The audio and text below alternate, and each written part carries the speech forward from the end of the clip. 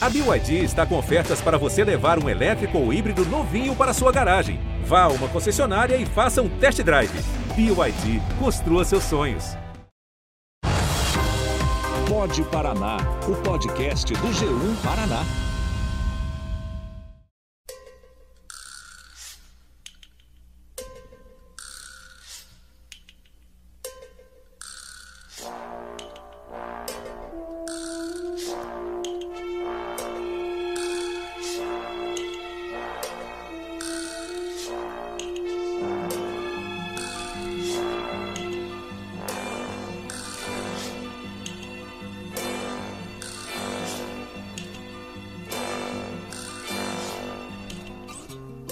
Estamos trancados no paiol de pólvora,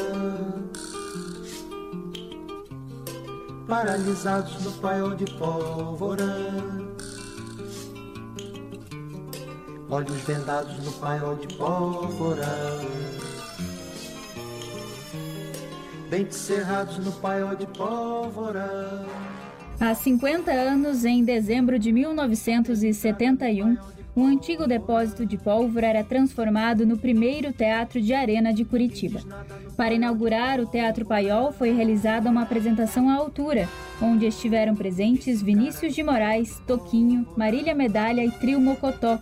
Vinícius e Toquinho, inclusive, surpreenderam a plateia com a primeira apresentação desta música que está tocando, Paiol de Pólvora, composta especialmente para a ocasião.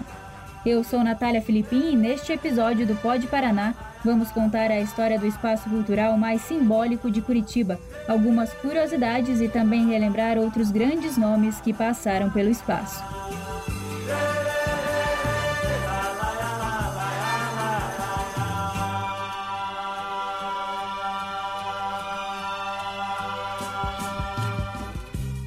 E para começar o nosso programa da melhor maneira, trouxemos um dos que deram o pontapé na história do Paiol, o Toquinho. Esse teatro que eu tenho no coração, um teatro querido, eu inaugurei esse teatro junto com Vinícius de Moraes, com Marília Medalha e Trio Mocotó. Foi um show memorável. Enfim, tocar aí, relembrar o saudoso Jaime Lerner, meu grande amigo na época, fomos grandes amigos durante anos, e o grande jornalista Aramis Milache. Enfim, uma época linda de Curitiba, e o Paiol representa muita coisa para mim, porque era o início da minha parceria com o Vinícius. A construção romana em forma circular chama a atenção de quem passa pelo bairro Prado Velho, na capital paranaense. O que nem todos sabem é que no passado essa edificação serviu de abrigo a arquivos municipais e até foi sede de uma diretoria de pavimentação de ruas, ficando o lugar conhecido como Usina de Asfalto. A proposta de criação do Teatro Paiol foi o primeiro grande marco do processo de renovação cultural da cidade, que ocorreu no início da gestão do prefeito Jaime Lerner. Para executar o projeto de restauro do local, Lerner convidou o arquiteto e urbanista Abrão Anis Assad, que relembra este momento. Quando fomos ver o local, o prédio estava abandonado, ele foi um depósito de pólvora, depois ele passou por vários usos, e o último uso era um depósito de manutenção de asfalto, tinha muito piche, muita sujeira, e o prédio estava prestes a desabar, toda a cobertura estava prestes a cair. Então eu fiz um projeto rapidamente. A primeira ideia que surgiu foi a que eu lancei como proposta do anteprojeto. Em 15 dias desenvolvi o projeto de execução e a obra, então, foi realizada e foi inaugurada exatamente há 50 anos atrás. Eu tive o privilégio de fazer esse projeto do Paiol, que foi a obra que simbolizou toda a revolução arquitetônica e urbanista de Curitiba. Então, essa obra é emblemática por todos esses significados. Quando o Vinícius veio e inaugurou com o Toquinho e a Marília Medalha, ele disse, olha, esse teatro é o teatro mais bonito do Brasil. E não é só pela beleza, é pelo aconchego. Logo que surgiu a ideia de restaurar o Paiol, a intenção era a de manter a maior parte das características originais do prédio. E foi exatamente assim que Abrão e a equipe fizeram. O antigo depósito de pólvora transformou-se em teatro em um projeto minucioso e também de reciclagem. E é uma obra que representa, que que é considerada um exemplo de reciclagem na arquitetura, porque os conceitos que eu propus na época para essa obra são conceitos bastante interessantes no sentido de sustentabilidade, porque tudo que foi possível manter exatamente como a forma original, até na textura, na pátina que o tempo permitiu que as paredes se demonstrassem a idade do tempo, tudo isso foi mantido. E tudo que foi colocado como novo foi revelado como novo. É uma obra que significa muito para Curitiba, porque lá, inclusive, nasceu a própria Fundação Cultural dentro do Paiol, e que não é só um teatro, é também um espaço cultural. Tanto que no conceito do projeto, eu coloco o teatro propriamente no interior do prédio, e na periferia, na parte periférica interna, temos 2 salas de exposições, uma galeria circular de exposições de arte, e todos os componentes, os complementos que um teatro pode proporcionar, como uma biblioteca especializada, a parte dos camarins, um café. Nas 5 décadas de existência do Paiol, ocorreram inúmeros shows, espetáculos teatrais, encontros, debates e discussões. Pelo palco mais intimista da capital, passaram grandes nomes da música brasileira, como Gonzaguinha, Paulinho da Viola, Raul Seixas, Djavan, Nana Caymmi, Aracy de Almeida, Hermeto Pascoal, Nara Leão, Elza Soares, Clara Nunes, Gal Costa, Ivan Lins, Fafá de Belém e muitos outros. Ouça agora um trecho de um show de Lene Andrade em 1993 no Paiol.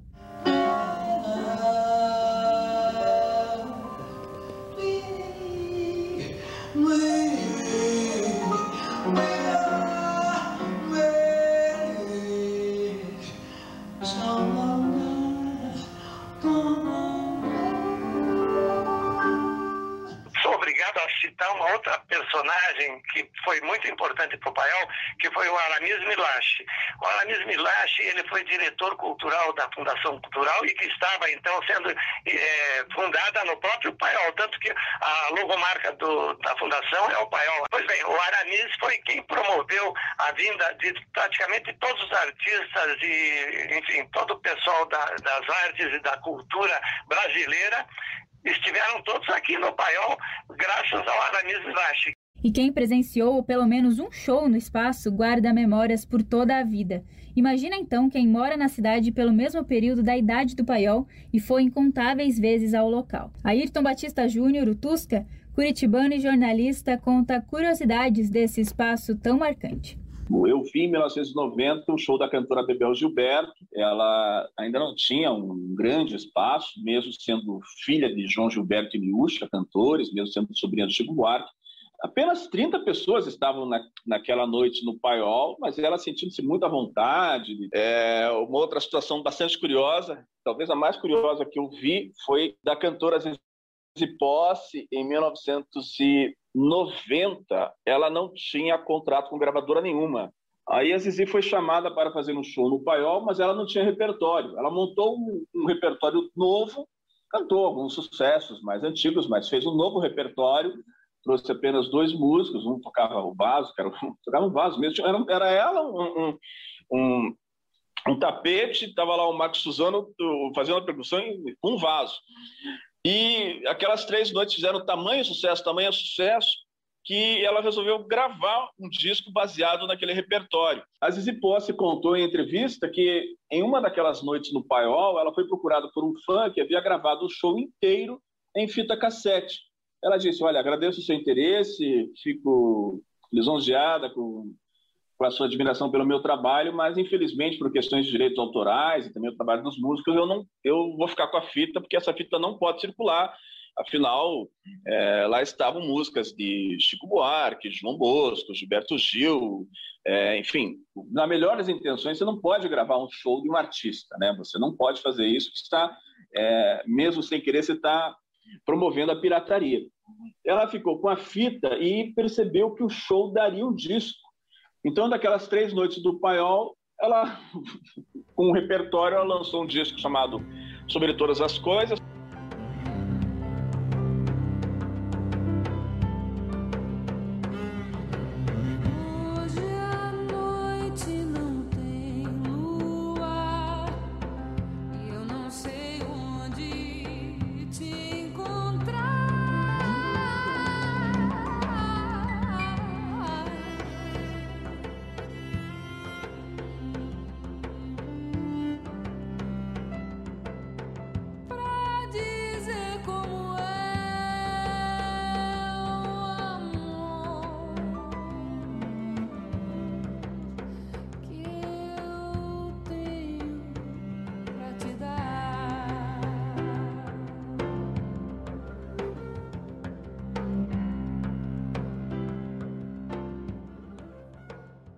Foram vários shows, peças e prosas que Tusca vivenciou no Paiol.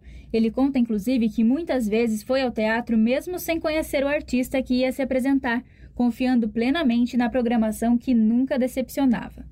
Eu cheguei a ver, em 1993, o Mário Lago, um grupo de uma banda, se apresentando. O Mário Lago, de Ai, que Saudades da Amélia, né, o grande compositor, também famoso como ator. Ele fez um show no Paiol em 1993 e ele contava as histórias divertidíssimas. Tinha muitos de contação de história, né, do artista ficar tão à vontade, de ele não ficar apenas interpretando o seu repertório, né, as suas músicas. E creio que muitos espectadores, né, à medida que a gente ia gostando da programação do Paiol, a gente ia ver tudo que tivesse no Paiol, né? Já nem perguntava muito quem é que vai estar lá. Então, o grupo Cama de Gato, por exemplo, de música instrumental, eu fui porque estava no Paiol, confiando na programação do Paiol, eu fui ver o Cama de Gato, fui ver vários artistas assim nesse embalo, né? Depois veio o Hermeto Pascoal, que eu já tinha ouvido falar, mas eu nunca tinha visto um show do Hermeto, né? Aquela coisa de ficar tocando,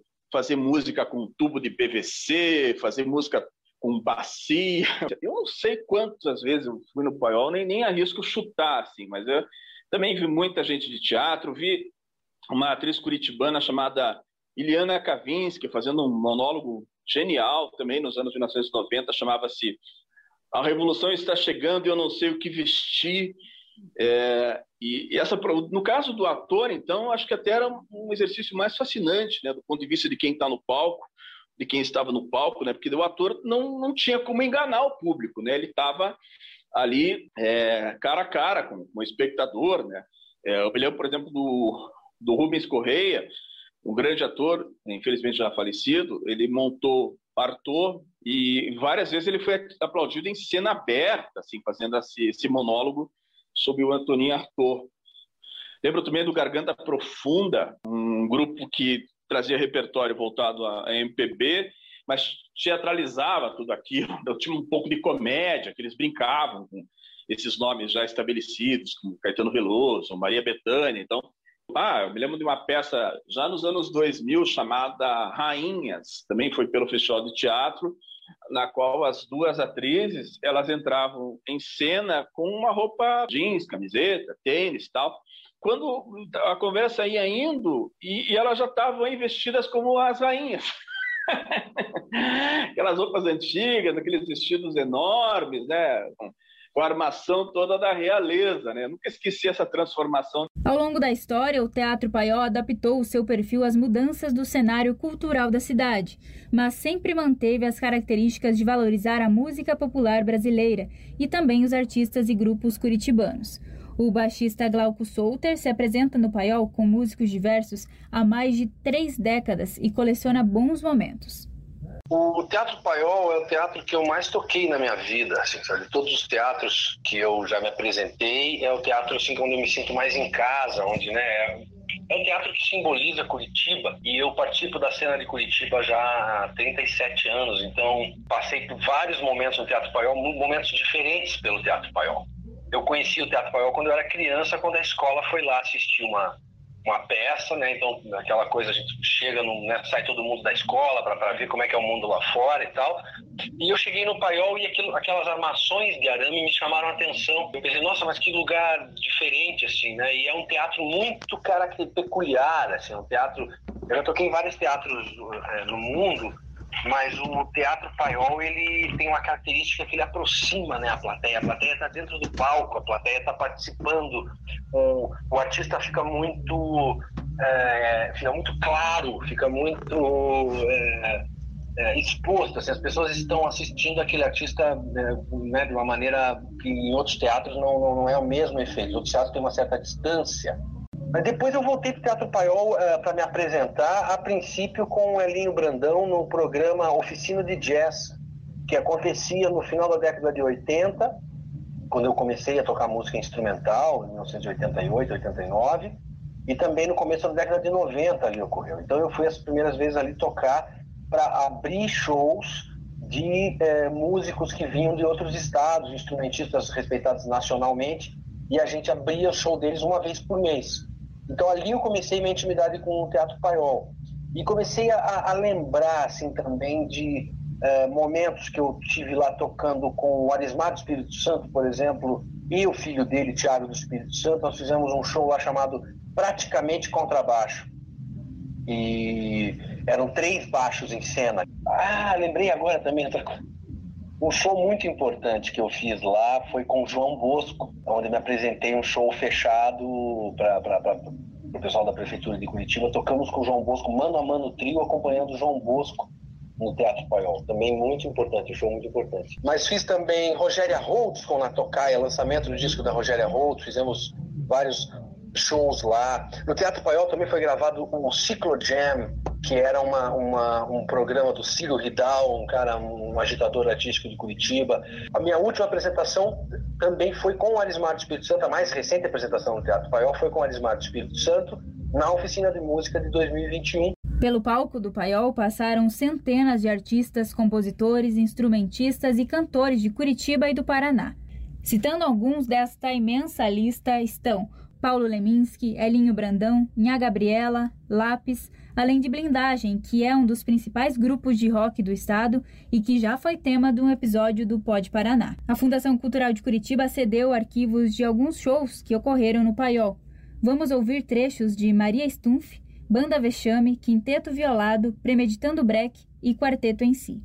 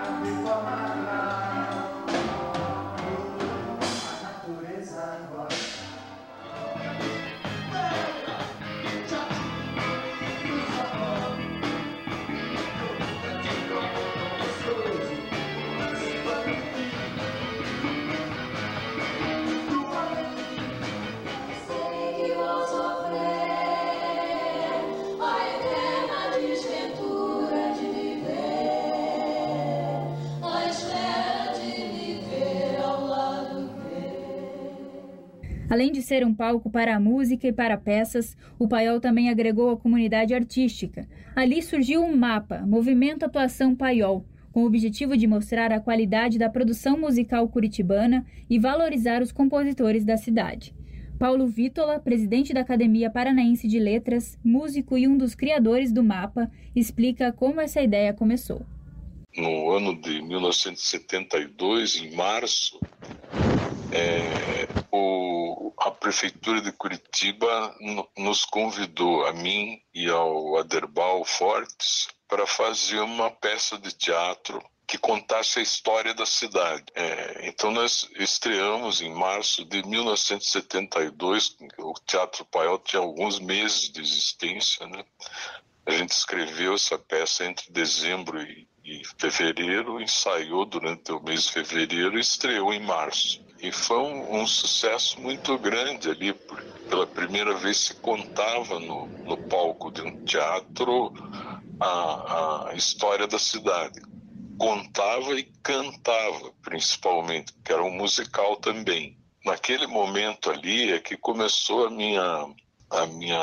meu trabalho mais dedicado assim, a abordar temas relacionados com a cidade. Que a música popular feita em Curitiba, né, de composição própria, ainda não tinha um espaço importante de exposição.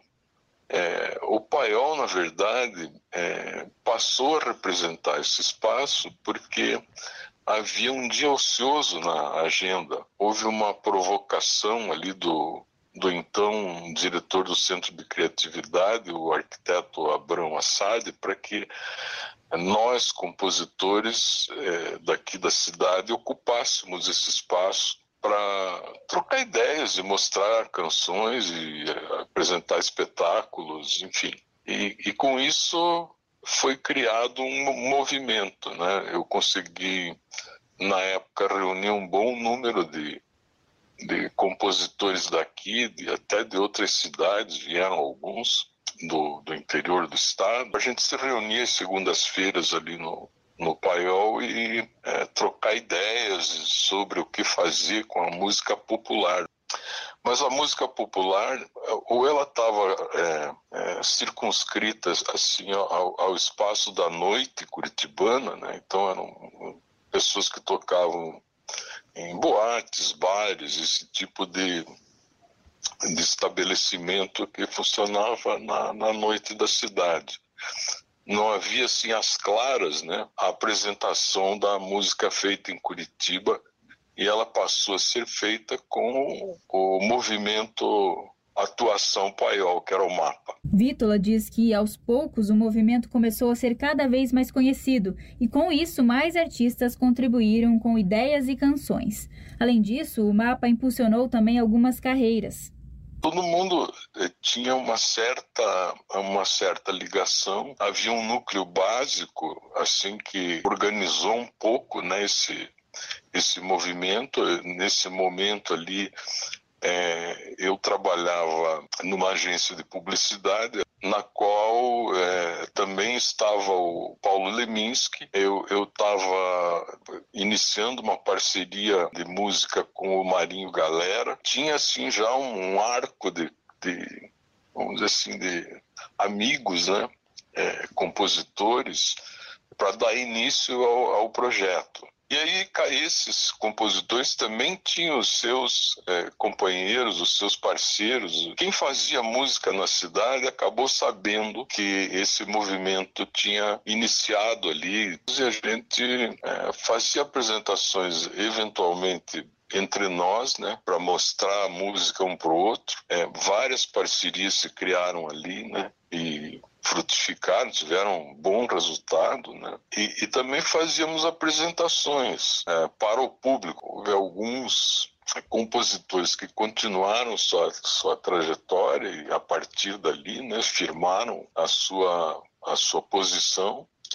É o caso do Paulo Leminski, mesmo o meu caso do Marinho Galera, que a gente conseguiu gravar vários LPs depois disso, e vários CDs, né?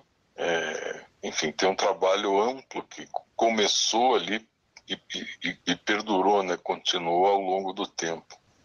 Enfim, o MAPA deu frutos importantes, assim, porque reuniu pessoas de talento que continuaram, né, a produzir. O movimento Atuação Paiol rendeu até um LP, feito pelos compositores participantes. Quem estava mais à frente do movimento nesse momento era o Marinho Galera. Ele tinha uma função também na Fundação Cultural de Curitiba e coordenou um projeto para a gravação de um LP que reúne compositores do MAPA, né? Então foi um feito heróico, assim, porque na época não existia nenhum disco de composição paranaense assim, que reunisse vários autores, vamos dizer assim, retratando uma determinada época. E um dos projetos mais inovadores feitos no Teatro Paiol foi o chamado Parcerias Impossíveis, em que personalidades de diferentes áreas e de opiniões contrárias compartilhavam o mesmo banco e, em sintonia com a plateia, conversavam sobre temas da atualidade. Hernani Buchmann foi o criador do projeto. Então, a ideia era fazer com que duas pessoas que não tivessem nada a ver entre si pudessem dividir um palco. Para isso, era necessário que tivesse alguma cola ou assim, alguma goma que juntasse os dois. E eu vi que a única maneira de fazer isso era criar um texto que eu escrevia, contando um pouco da história de cada personagem, e esse texto era lido pelo jornalista Luiz Augusto Xavier. E ele lia aquilo como uma voz de Deus, assim, porque ele não aparecia, né? Então o sistema de som reproduzia aquela apresentação e a pessoa sentava no palco do Teatro Paiol, que estava ornamentado, decorado como se fosse uma rua das Flores, né? Com o mesmo sofá da Rua das Flores, a poltrona, as flores que tinham nos canteiros, a luminária, inclusive. E aí o Luiz Augusto Xavier fazia uma pergunta para um, fazia uma pergunta para o outro, e depois cada um ia desenvolvendo as suas habilidades. Uns eram pessoas de texto, outros eram pessoas da música, outras pessoas do teatro. E a partir de um determinado momento, aí de 10, 15 minutos de espetáculo, o público começava a fazer perguntas. A primeira parceria foi entre o jornalista João Saldanha, que tinha sido treinador de futebol da seleção brasileira, e o músico Paulinho Nogueira, que era um músico de São Paulo, professor de violão e conhecido, já tinha músicas que fizeram algum sucesso na época da Bossa Nova. Em seguida, veio o Ziraldo, cartunista, que trouxe com ele o Sérgio Ricardo, que também era compositor. Nós vimos que a ideia era muito forte e passamos inclusive a fazê-la toda semana. No começo era de cada 15 dias. E aí durante toda aquela gestão do Jaime Lerner, as parcerias foram um dos principais espetáculos culturais da cidade. Foi um projeto que, você veja, esse ano vai fazer 43 anos que iniciou o projeto Parcerias Impossíveis e 40 anos que terminou. E ela continua sendo um dos espetáculos, uma das séries culturais mais valorizadas de toda a história do Teatro Paiol.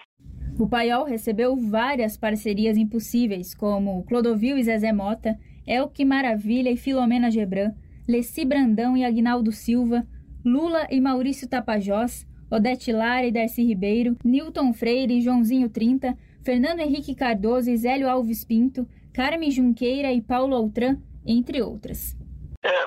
E teve histórias assim maravilhosas, né, durante esse tempo. Eu me lembro que nós trouxemos o Fernando Gabeira, e o Gabeira tinha recém voltado do exílio e tinha feito muito sucesso no Rio de Janeiro ao desfilar com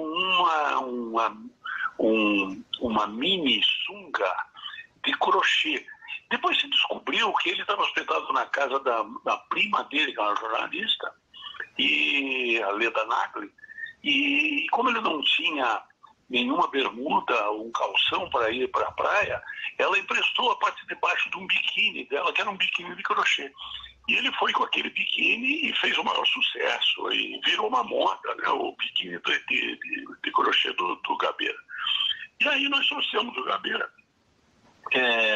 O Gabeira todo alternativo, e sentou no palco em posição de lótus. E a companheira do Gabeira naquela edição era a cantora Ademilde Fonseca, que é uma cantora assim, dos anos 50, que fazia muito sucesso porque ela falava muito rápido, ela cantava muito rápido. Então, ela cantava chorinhos, mas assim com uma rapidez muito grande, sem errar nenhuma palavra.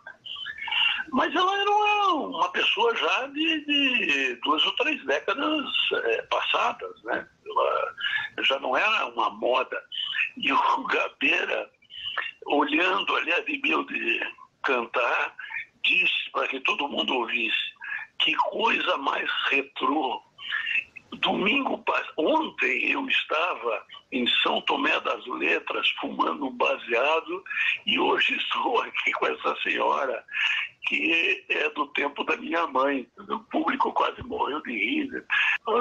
Tem histórias assim, muito interessantes. O João Saldanha, ele pediu um uísque no camarim, eu levei uma garrafa, pedi para levar uma garrafa de uísque para ele, e fui ao camarim antes de começar o espetáculo. Ele estava muito preocupado, dizendo que achava que aquilo não ia rolar, mas ele tomou meia garrafa de uísque antes de entrar no palco. E entrou e desempenhou muito bem. Eu acho que a que foi mais longe foi a do Lula, né? Terminou mais de 1h da manhã.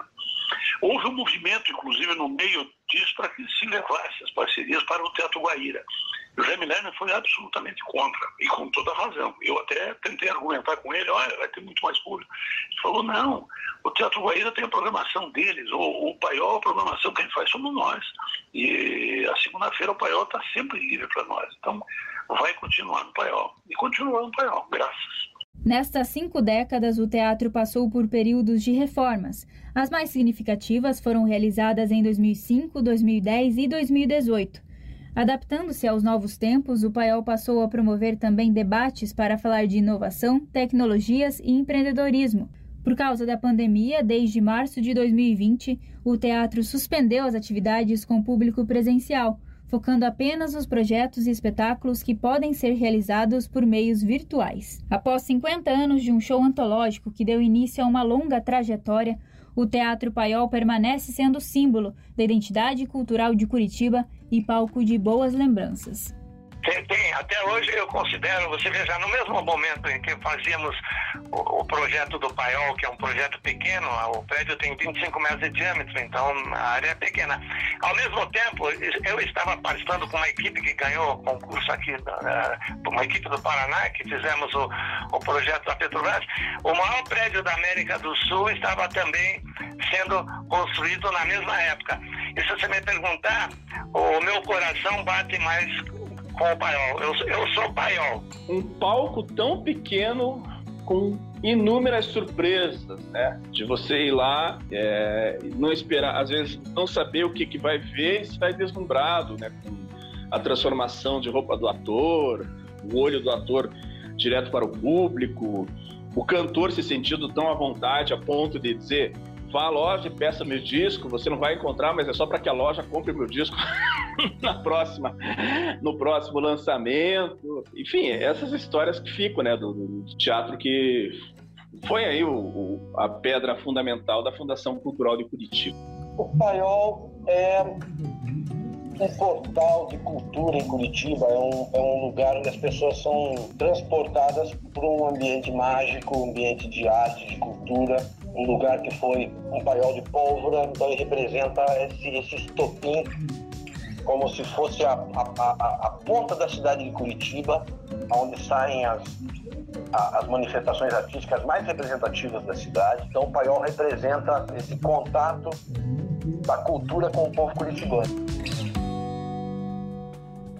Infelizmente, o nosso programa termina por aqui, mas se você ficou interessado em conhecer pessoalmente o local, lá no G1 Paraná a gente te informa o horário de funcionamento e mais detalhes. No site você também confere uma galeria de fotos antigas do Teatro Paiol.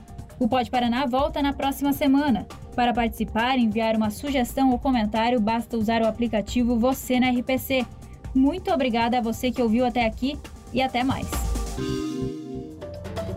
Este episódio foi produzido e apresentado por Natália Filipim. Lucas Ravel ajudou na gravação. A edição de áudio é de Richard Nakata e a edição executiva de Bibiana Dionísio.